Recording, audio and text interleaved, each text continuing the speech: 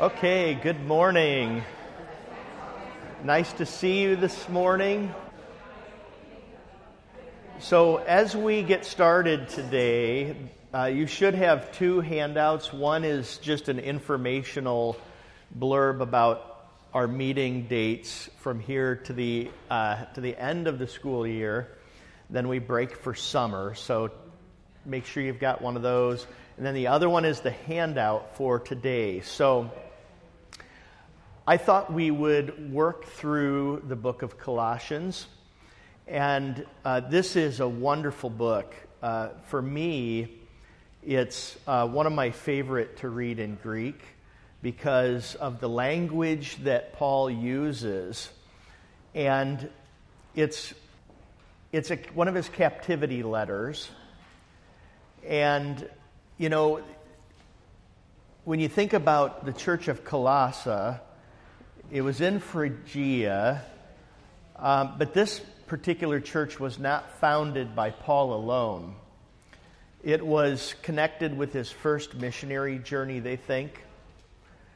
And Colossians is closely tied to Philemon, a very short book, just kind of a one-chapter book. And also it's connected to Ephesians. And the same people that are mentioned in Philemon are also mentioned in Colossians. And I listed them on the sheet here: Archippus, Onesimus, Epaphras, Mark, Aristarchus, Demas, and Luke. And the first three are described as inhabitants of Colossae. Paul's captivity letters, he wrote those while he was under house arrest, perhaps. And they are Philemon, Colossians, Ephesians, 2 Timothy, and Philippians. So Paul was arrested in Jerusalem at the end of AD 58, they think. And he was brought to Caesarea. And it was there that he was imprisoned for 2 years. They think it was 59 to 60 AD. And the beginning of this captivity was no doubt the background of Paul's appeal to Philemon's compassion, now also a prisoner of Christ Jesus, as he wrote. When we think about the date of composition, scholars, New Testament scholars, Colossian scholars think it's most likely that Paul wrote Colossians, as I said, while in prison in Rome in 59 to 60 AD.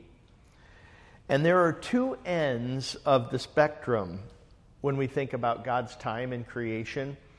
There is eschatology. Has anybody ever heard eschatology? Yeah, end of times. And I think that's where people tend to go, right? Because, you know, we're always thinking about what's coming up ahead, right? And, you know, you often hear people say, oh, the world's getting really crazy. We got to be getting close, you know. But there's also the beginning called protology. And, you know, you just don't hear as much about protology. But protology has an understanding of cosmology, the making of the universe. And problems of cosmology deal with the problem of evil. So there's different views of evil, like how it exists and how it begins. So the Hellenistic view, or Hellenic view of evil, Socrates, the Greek philosopher Socrates, said that the existence of moral evils is simply due to ignorance. Socrates said if people could see what is good, they would do it. In Greek philosophy, much that is defective in the world is due to matter. Matter is an imperfect medium for the realization of perfection. So the ultimate blessedness of humanity consists in escape from the body into the realm of pure ideas. So, you know, if you've ever studied in college Platonic dualism, you know, that kind of thing. You know, it's the belief that things spiritual are good and holy, things that are material are evil. And this dualism plays itself out even in Gnostic thought.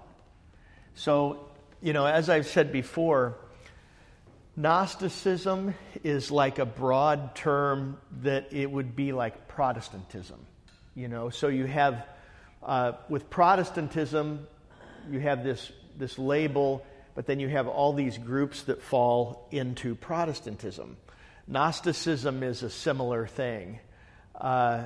It's a broad category, and then you have different groups that fall within that, and they are all across the spectrum. And, I talked about the forming of the canon a couple weeks ago, and so Valentinus, he was one of those heretics that was one of the reasons why they formed the canon. Valentinus, his philosophy was a form of Gnosticism. And so, but the general characteristic of Gnosticism is just that what is spiritual is good and holy, but anything that is material is then inherently evil. And you can imagine what they did with that theologically then. So within Gnosticism, there was an early form that was likely, I think, around in existence at the time of the New Testament, and it was called Docetism. And the Greek word Docetist comes from the Greek word dokeo, which means to seem or appear. And what it is it's like a mirage. You think you see an oasis out there in the desert, but then when you really get there, there's nothing there but more desert. The reason they were called Docetists was because that was the mark of their heresy. I don't know if you ever knew this, but the Roman Catholic Church always labeled groups by their heresy. And so, there's a lot of irony in a lot of that. So, we got the moniker Lutherans because, Luther, to them was a heretic. Baptists were called Baptists, ironically, because they don't practice that, right? They don't believe the same thing about baptism.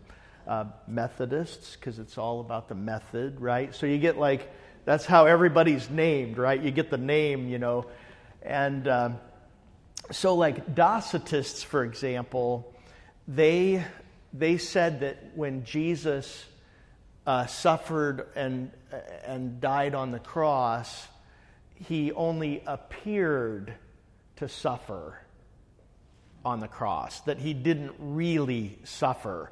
And so they got the heresy dokeo, to appear as a mirage. So basically, to put it in modern terms, Docetists looked at Christ's crucifixion as like a hologram.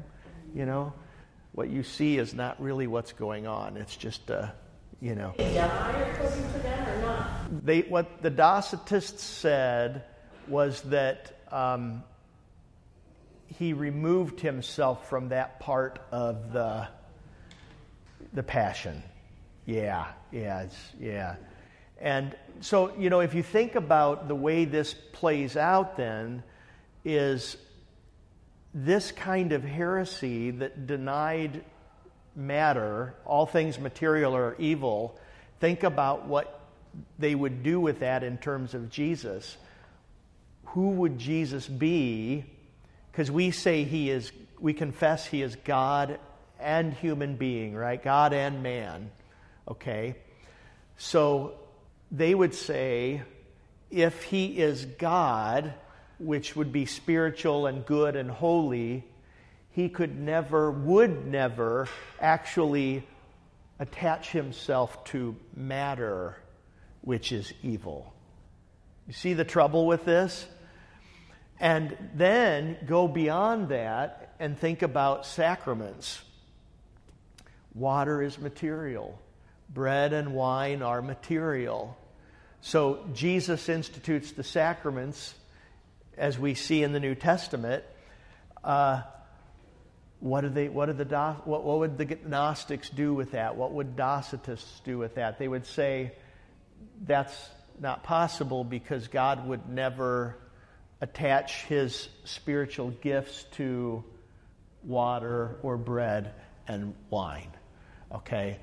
So this Hellenic view of evil is, you see it in Socrates, you see it with Greek philosophy, you see it with Gnostics. And it's quite possible that Colossians is dealing with a heresy that was of some kind of Gnostic character. And I think that is why in Colossians, as we go through Colossians, we are going to see some really beautiful language that is very Christological and very sacramental. The Hebrew view of evil is different. And so Paul has the Hebrew view of evil. And so the Hebrew view of evil is in one's will. There are wills at work in the world whose purposes do not agree with the purpose of God. For Paul, a Hebrew thinker, the ultimate meaning of the world is found in the purpose of God. The meaning of evil is in the active will by conscious beings who are hostile to God. So it's very different. And this is a very practical thing for us because we see Gnostic thought all around us today. And it's even seen in some Christian circles. So to understand this and then to read Colossians in this light enriches this book, this epistle, and what Paul is trying to do.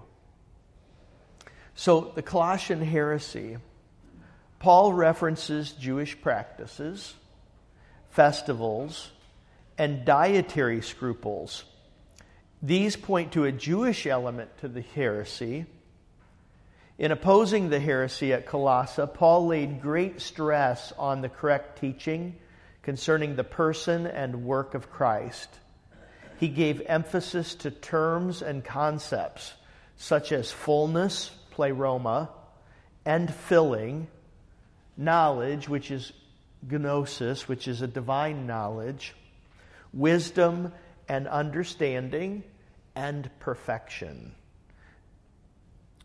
These are all words that would have been used by Gnostics. And in fact, Gnostic comes from the word gnosis, which is right there for knowledge. And so the Gnostic, just kind of a general concept of Gnostic, was that you had to have special insight into the divine, and it was purely spiritual. And that special insight, you would get the true gnosis, the true knowledge. And so Paul is going to work on correcting these things. So it's thought that the heresy that he's working against or responding to in Colossians was some form of Gnosticism. The foundation, and as I said, the foundational teaching of all forms of Gnosticism is that since God is pure spirit, matter is inherently evil. This led to two reactions among Gnostics. One, a strict asceticism that denied material enjoyment. Or two, a licentiousness that concluded that the flesh is of no importance. Therefore, they lived indulgent lives. Yeah, I know. You see this today, right? I mean, this is alive and well today in our world. There are modern Gnostics all over the place. And so these these tenets of Gnosticism required its adherents to neglect or even to deny the incarnation of Christ and to interpret his death and resurrection in some other way. So there's just a brief introduction to this text.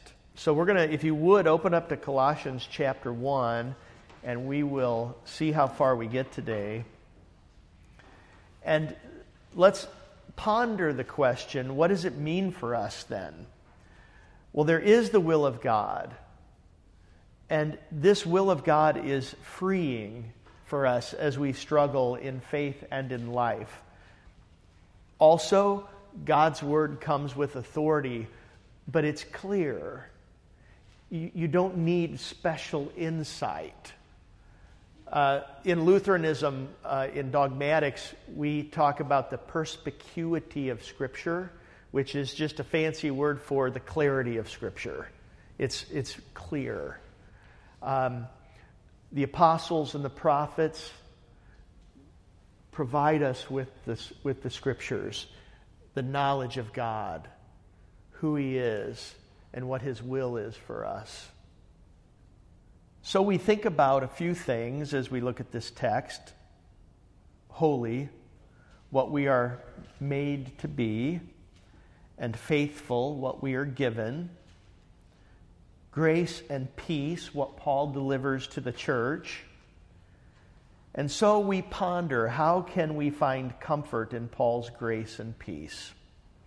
So let's go ahead and read chapter 1, and then we'll work our way through it. Paul, an apostle of Christ Jesus by the will of God, and Timothy our brother, to the saints and faithful brothers in Christ at Colossae, grace to you and peace from God our Father. We always thank God, the Father of our Lord Jesus Christ, when we pray for you, since we heard of your faith in Christ Jesus and of the love you have for all the saints, because of the hope laid up for you in heaven. Of this you have heard before in the word of the truth, the gospel, which has come to you, as indeed in the whole world it is bearing fruit and growing, as it also does among you, since the day you heard it and understood the grace of God in truth, just as you learned it from Epaphras, our beloved fellow servant. He is a faithful minister of Christ on your behalf, and has made known to us your love in the Spirit.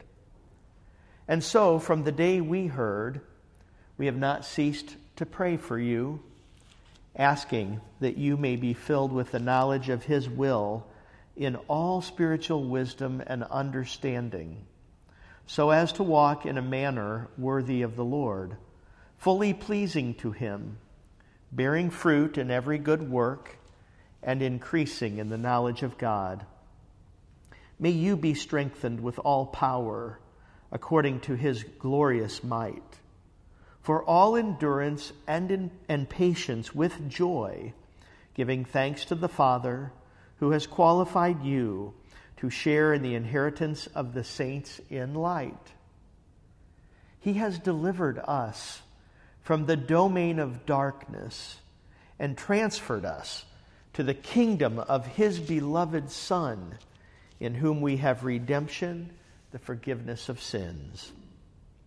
He is the image of the invisible God, the firstborn of all creation.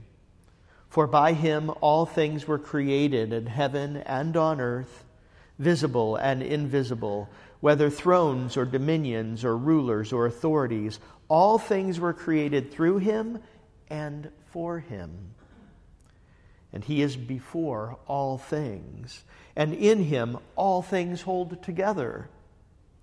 And He is the head of the body, the church. He is the beginning, the firstborn from the dead, that in everything He might be preeminent. For in Him all the fullness of God was pleased to dwell, and through Him to reconcile to Himself all things, whether on earth or in heaven, making peace by the blood of his cross. And you who once were alienated and hostile in mind, doing evil deeds, he has now reconciled in his body of flesh by his death, in order to present you holy and blameless and above reproach before him. If indeed you continue in the faith, stable and steadfast, not shifting from the hope of the gospel that you heard, which has been proclaimed in all creation under heaven, and of which I, Paul, became a minister. Now I rejoice in my sufferings for your sake, and in my flesh I am filling up what is lacking in Christ's afflictions for the sake of his body, that is, the church, of which I became a minister, according to the stewardship from God that was given to me for you, to make the word of God fully known, the mystery hidden for ages and generations, but now revealed to his saints. To them God chose to make known how great among the Gentiles are the riches of the glory of this mystery, which is Christ in you, the hope of glory. Him we proclaim, warning everyone and teaching everyone with all wisdom, that we may present everyone mature in Christ. For this I toil, struggling with all his energy, that he powerfully works within me. Now, when you just read that chapter, based on the little introduction that I gave you, do you hear how he's connecting the physicality of creation with the spiritual? Very important. I mean, this is, so, imagine the church in Colossae being caught in between what they've heard before from the apostles and the prophets, and then the Gnostic sect that's wandering around trying to tell them that material things are evil. He's redirecting it in chapter 1. You think, like, it talks about Epaphras there in verse 7 as a servant. So someone in the flesh is a servant. It mentions then, I really saw it in verse 15, the preeminence of Christ. Jesus is the image of the invisible God. He's the icon in Greek. Jesus is the icon of the invisible God, the firstborn of all creation. So you see, creation is good and holy, and Jesus becomes part of it, right? By coming in the flesh, being the icon of the invisible God. All things hold, in verse 17, in him all things hold together, and he is the head of the body, the church. So a physical body, right? The saints gathered together. And he plays on this.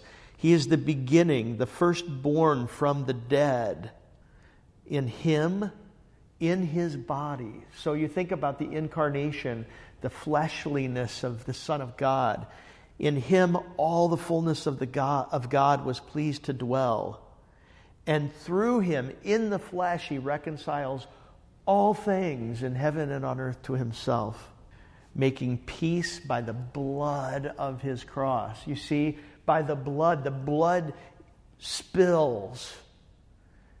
And it is in the spilling of the blood that all things are brought together. This is definitely, the incarnational language is so strong here. And verse 21 gets to the Hebrew view of evil. I don't know if you caught that or not. You who were once alienated and hostile in mind, doing evil deeds. So, none of this, if you would have known, you would have done the right thing. Yeah, it's like you knew and you still did the wrong things. This is he's correcting the Gnostic view. Yes. Who is Eunomius that Gregory of Nyssa spoke against? Oh, I'm not really sure about his background. I mean, I am aware of that writing, but I don't recall who Eunomius was. Or what he said. Yeah, and I don't remember what he said, but it'd be something worth looking into. Yeah, in many cases, these early Christians were reacting to Gnostic thought forms. Irenaeus, of course, but that'd be something for another time. That'd be good. Yes, Nancy. I've often wondered about, I've read this, when Paul talks about his suffering and says that he would go up in my flesh, but it's still lacking in regard to Christ's afflictions. Yeah, what does that mean? As though, is there a certain amount of suffering we're supposed to do? Yeah. So that was verse 24. Yeah, that is such an interesting thing, isn't it? I think it probably has something to do with something that Paul says to the Corinthians, where he talks about 2 Corinthians 1. So when you think about the church and the life of a Christian, 2 Corinthians 1, verse 3, Paul says, "Blessed be the God and Father of our Lord Jesus Christ, the Father of mercies and the God of all comfort, who comforts us in all our affliction, so that we may be able to comfort those who are in any affliction, with the comfort with which we ourselves are comforted by God. For as we share abundantly in Christ's sufferings, so through Christ we share abundantly in comfort too. If we are afflicted, it is for your comfort and salvation. And if we are comforted, it is for your comfort which you experience when you patiently endure the same sufferings that we suffer." So I'll speak as a pastor and you can, as a Christian, you've experienced this yourself. It's not unique to being a pastor. But when we go through trials and tribulations and trouble, the angst can be terrible. And then when we are comforted through the gospel and through the love and the mercy of Christ, and we are restored and we experience that peace, we have learned something very important. And we are no longer the same people. And what Paul is saying in both places, in Colossians 1 and 2 Corinthians 1, is that God uses our sufferings. So He teaches us through our sufferings. We grow as Christians ourselves, and we grow nearer to Jesus and to heaven. We also then know how to help others through it. And this is part of divine wisdom.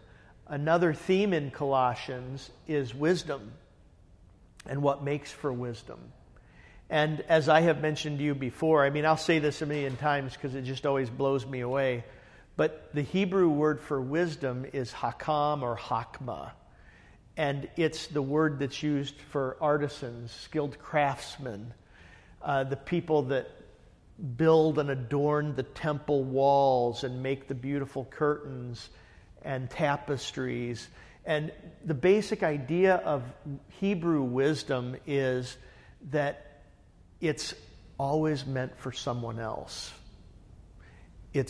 We grow, we become wise, but then it's also then for others to find benefit and enjoyment and help. And I think that's what's happening.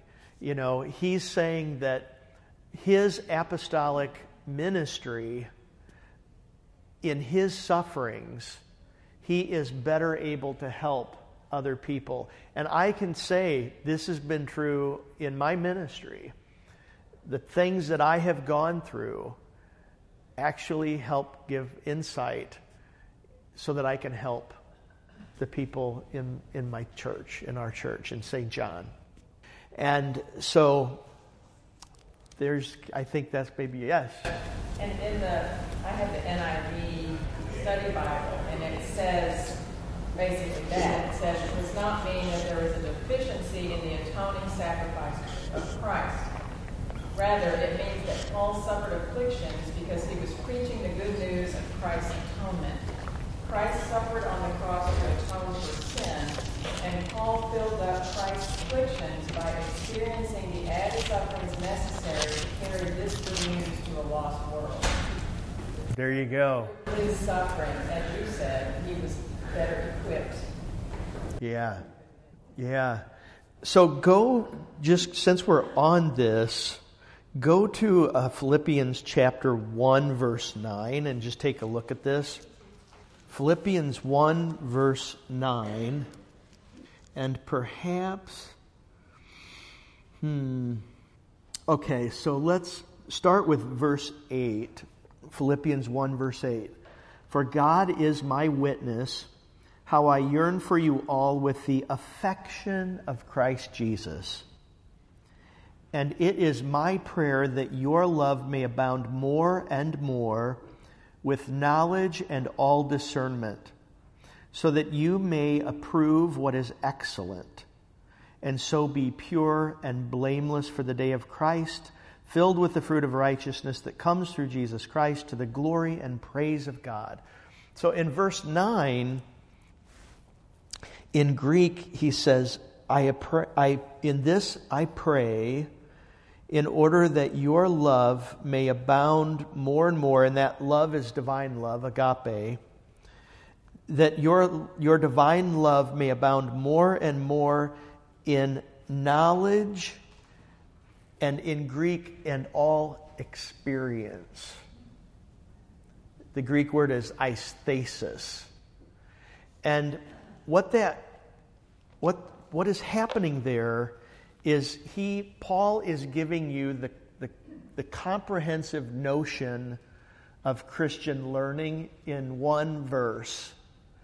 Because the knowledge is the word for gnosis, but it's epignosis. And so in Greek, what happens is there's prefixes and suffixes. And a prefix is always like a preposition. And so the prefix epignosis, epi means if something comes upon you. So what he's saying is that the knowledge that you receive has come upon you. So the knowledge is from outside of you. It's anti-Gnostic. It's not from within. It's not this hidden thing from within. But it is truly the proclamation of God's word that comes from outside and comes upon you. And you become wise unto salvation. So think about this in practical terms. You come to divine service. You come, you gather. The procession moves in. The scriptures are read. And as the scriptures are being read, you are the recipients of epignosis. God's divine oracles are coming from outside of you and to you and into you. That's the first part. The second part is the experience, the aisthesis. In the ESV, it's discernment. That's not a bad translation. But aisthesis is the experiential of, okay, you heard the word. Now you go out, right? You go out into the world. You go back to your kids, working with your kids and grandkids. You go to work. You deal with all the different variables of life. Some are joyful. And, the joyful things confirm the word, right? You're like, life is great. And then you have these moments of struggle and frustration. And you start to wrestle. And you wrestle with God.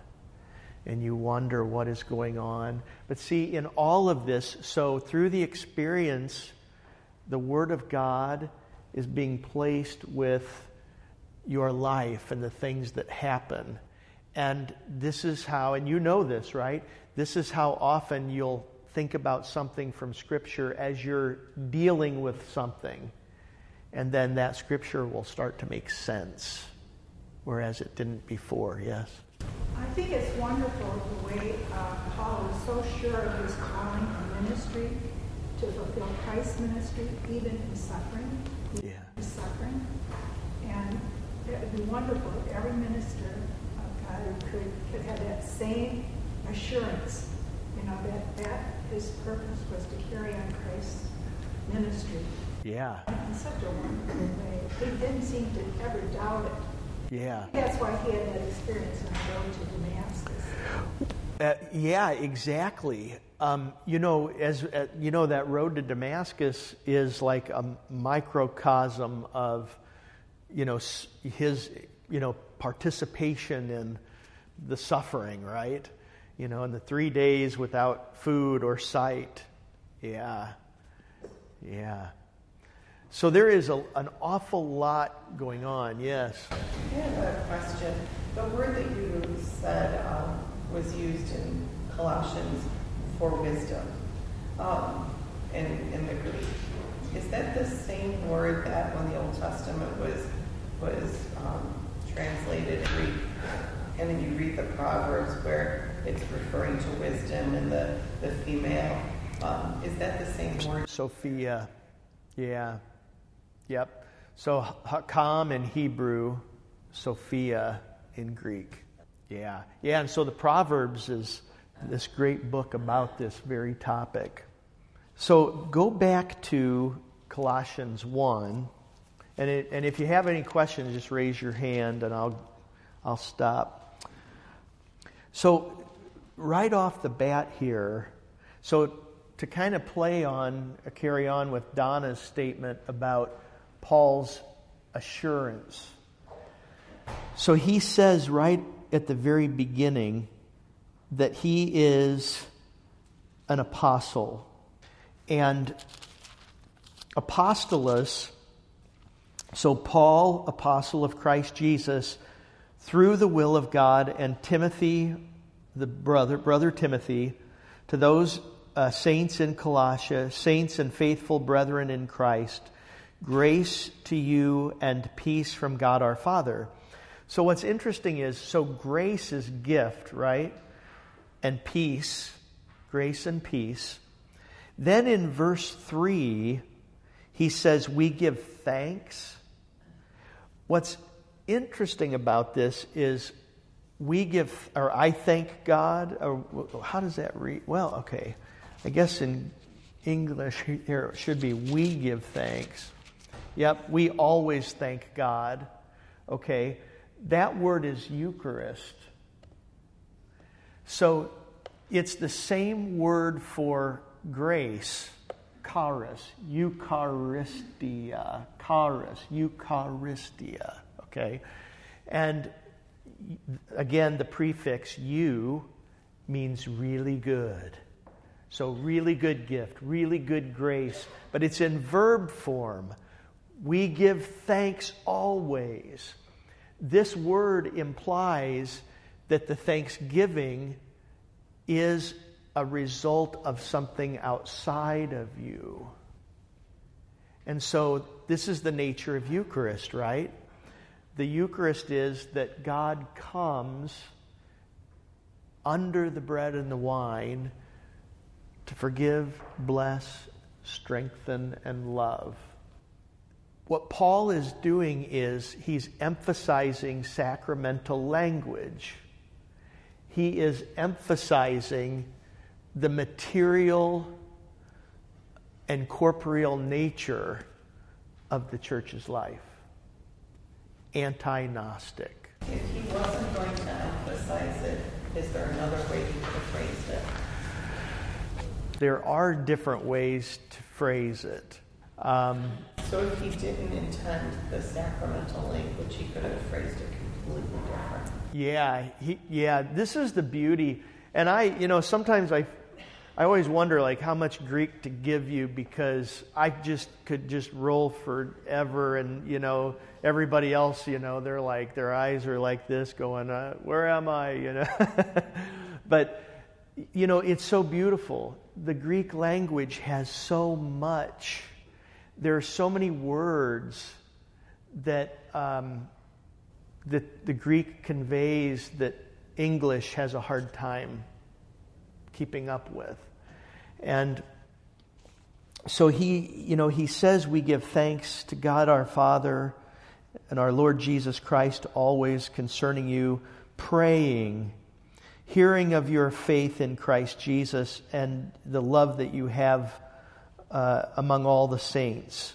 But look at the language, there's faith, love, saint, hope. And notice how in verse 5 the hope is laid up for you in heaven. So the hope is pointing forward to your inheritance in heaven. But his apostleship, and this is worth pointing out, the Hebrew view of apostleship is in the body. It is in the flesh. And God chose to convey his word to people. And then it continues. And the Hebrew equivalent of apostle is shaliach. And this meaning is richer than just simply a sent one, like apostle would literally mean a sent one who is sent out. But shaliach in the Old Testament was an authorized representative of an individual. So an authorized representative of a king or a queen. And the identifying characteristic is one of authority. So an authority in the flesh. And the rabbis said of a shaliach, the one sent by a man is as the man himself. And there's a great example in the Gospels. So let's take a look at this. Look at Luke 7, 1 to 10. And I don't know if you've ever had this happen, but I have had it happen where somebody that knows something about the Bible will come and try to pin me in a corner, and say, these don't agree. See, now what do you say about your divine word of God? And so take a look at Luke 7, starting at verse 1. After he had finished all his sayings in the hearing of the people, he entered Capernaum. Now a centurion had a servant who was sick and at the point of death, who was highly valued by him. When the centurion heard about Jesus, he sent to him elders of the Jews. That's important. Asking him to come and heal his servant. And when they came to Jesus, they pleaded with him earnestly, saying, he is worthy to have you do this for him, for he loves our nation, and he is the one who built us our synagogue. And Jesus went with them. When he was not far from the house, the centurion sent friends, saying to him, Lord, do not trouble yourself, for I am not worthy to have you come under my roof. Therefore I did not presume to come to you, but say the word, and let my servant be healed. For I too am a man set under authority, with soldiers under me. And I say to one, go, and he goes, and to another, come, and he comes, and to my servant, do this, and he does it. When Jesus heard these things, he marveled at him, and turning to the crowd that followed him, said, I tell you, not even in Israel have I found such faith. And when those who had been sent returned to the house, they found the servant well. Now go to Matthew 8, verse 5, the parallel account to this. Matthew 8, verse 5. Now remember, Luke is writing to Theophilus, so it's more of a Gentile audience. Matthew is writing to Jewish converts to Christianity. So Matthew 8, verse 5. When he entered Capernaum, a centurion came forward to him, appealing to him, "Lord, my servant is lying paralyzed at home, suffering terribly." And he said to him, "I will come and heal him." But the centurion replied, "Lord, I am not worthy to have you come under my roof, but only say the word, and my servant will be healed. For I too am a man under authority with soldiers under me, and I say to one, 'Go,' and he goes, and to another, 'Come,' and he comes, and to my servant, 'Do this,' and he does it." When Jesus heard this, he marveled and said to those who followed him, "Truly I tell you, with no one in Israel have I found such faith. I tell you, many will come from east and west and recline at table with Abraham, Isaac, and Jacob in the kingdom of heaven, while the sons of the kingdom will be thrown into the outer darkness. In that place there will be weeping and gnashing of teeth." And to the centurion Jesus said, "Go, let it be done for you as you have believed." And the servant was healed at that very moment. Notice the difference. In Luke's account, there were elders and friends who were sent. They were Shaliacs. But Matthew records it as the Jewish people would understand. He says, "The centurion came to me," when in fact it was a Shaliac. Now think about this in terms of the church's life today. When your pastors pronounce absolution upon you, they are Shaliacs. So this is why Luther says in different places that when the called servants of Christ deal with us, right, according to Christ's way, it is Christ that you hear. So when you come into church Sunday and you confess your sins, and then the pastor announces holy absolution upon you, you hear Jesus, because the pastor is like a Shaliac. Same thing then, when Paul mentions his apostleship, what he is doing is he is indicating that you are hearing the very divine oracles from Christ himself, and we are to receive it as such. These are not words of a mere man, but they are the teachings of Christ. And so this gives sense to everything about us then as we come into the church, and the holy awe and the mystery and the reverence and the beauty. It all comes out of this recognition that when we hear the Word of God, we hear Jesus himself speaking to us. And this text is beautiful. So back to Colossians. Boy, so much to talk about. In verse 9, Colossians 1:9, he talks about being filled. You were filled with the knowledge and his will in all wisdom and spiritual understanding. So, as it reads in English, "And so from the day we heard, we have not ceased to pray for you, asking that you may be filled with the knowledge of his will in all spiritual wisdom and understanding, so as to walk in a manner worthy of the Lord, fully pleasing to him, bearing fruit in every good work and increasing in the knowledge of God." So he's connecting the divine with your personhood. So he's making the connection to, we are in the body, and yes, we have sins, but we are forgiven and cleansed and renewed. And then this divine word that comes from Paul gives meaning and sense to who we are. And so we are the holy people of God. And this goes back to when he says, where is that? That we are in Christ. Yeah, did you say verse 23? Yeah, okay, so there's that. And then also at the beginning in verse 4, since we heard of your faith in Christ Jesus. So yeah, there's verse 4, verse 14, verse 28. And so we are placed inside of Jesus. It's baptismal language.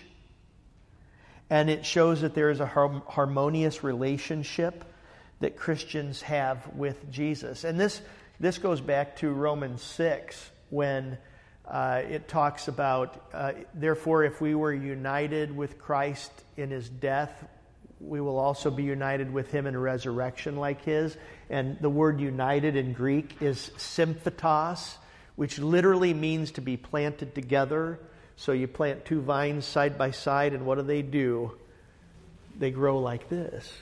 And so this is your life. So when he uses this language, en Christo, you, body and soul, are grafted into Jesus, and you are holy. And, this intimacy is hopeful for us as we think about our needs and our desires and our struggles, our pain. Jesus is not unaware of the things that we experience. And this goes back to, as Donna mentioned, Paul's conversion on the road to Damascus. Do you remember what Jesus says? Saul, Saul, why are you persecuting me? And Paul's response is probably, what are you talking about? Right? He's persecuting Christians, So maybe Paul's thinking, what does this have to do with you? Well, this is how intimate Jesus is with his people. So, you're never alone. You're always neatly placed within Jesus. And so, you think about this in terms of the design of the Trinity, the design of being in Christ. All relationships are defined by the Holy Trinity. So in Greek, there is this term that I have on page 3, just past the halfway point on page 3. The Greek word is perikoresis, right underneath the word how. How are relationships defined by the Holy Trinity? Perikoresis is interpenetration or alternation. And this is how the Trinity works together. So, you have one God, three persons. So the three persons are distinct, Father, Son, and Holy Spirit, but one essence. And perikoresis, we get the word choreography from perikoresis, and so sometimes it's defined as like dancing. And so I've never done ballroom dancing. Has anybody ever done ballroom dancing? But, I know we were talking about dancing and the kids at school, and, truly, you need that person, right? If you're going to ballroom dance, this is what I'm told. I have no idea, but my wife's always trying to get me to take ballroom dancing lessons. Yeah, exactly. Yeah. But this whole idea of, alternation and so who we are in our relationships is defined by this perikoresis. So just as the Trinity, Father, Son, and Holy Spirit are dancing together, working together, Creator, Redeemer, Sanctifier, so the same thing then gives sense to marriage. So the two shall become one flesh, but you still are, right? So you're one flesh while at the same time uniquely your own people, but now you're joined together. And so how you relate together is at work. Our relationships with other people, then, as Christians, we are joined to Christ, But then we also have our own individual ways about us. And this interpenetration, this perichoresis from the Trinity, actually plays itself out in Paul's language about the church in Romans 12 and 1 Corinthians 12. He talks about how together we are one body. There's the ousia, right? The essence. Individually, we are many members. Hence the hypostasis, the substance, the individual substance. And so you think about the church, we are in Christ. So Paul says in chapter 1, we are in Christ. We are one. We are one body. We're inseparably linked with Jesus. And we share this holy community together. But we also then are individual Christians who are uniquely designed by the Lord with our own gifts, and the Lord then uses us in that capacity, in the flesh. And that's what's really important. You know, as Christians and as Lutherans, you know, we're always looking at, you know, saint and sinner, the gospel. You know, we think about sin, and yes, the flesh is sinful, but we cannot forget, ought not forget, that we are also redeemed in Christ. And by being redeemed in the flesh, we are His holy people. And so there's a lot of that going on in Colossians chapter 1. And you get this sense, and I see I'm out of time, but But you got pretty close. yeah, look at that. I'm getting there. Yeah. Take one quick look. Boy, you know, we're going to have to continue with chapter 1 next week. Okay? Because the language gets really good when we get to verse 24.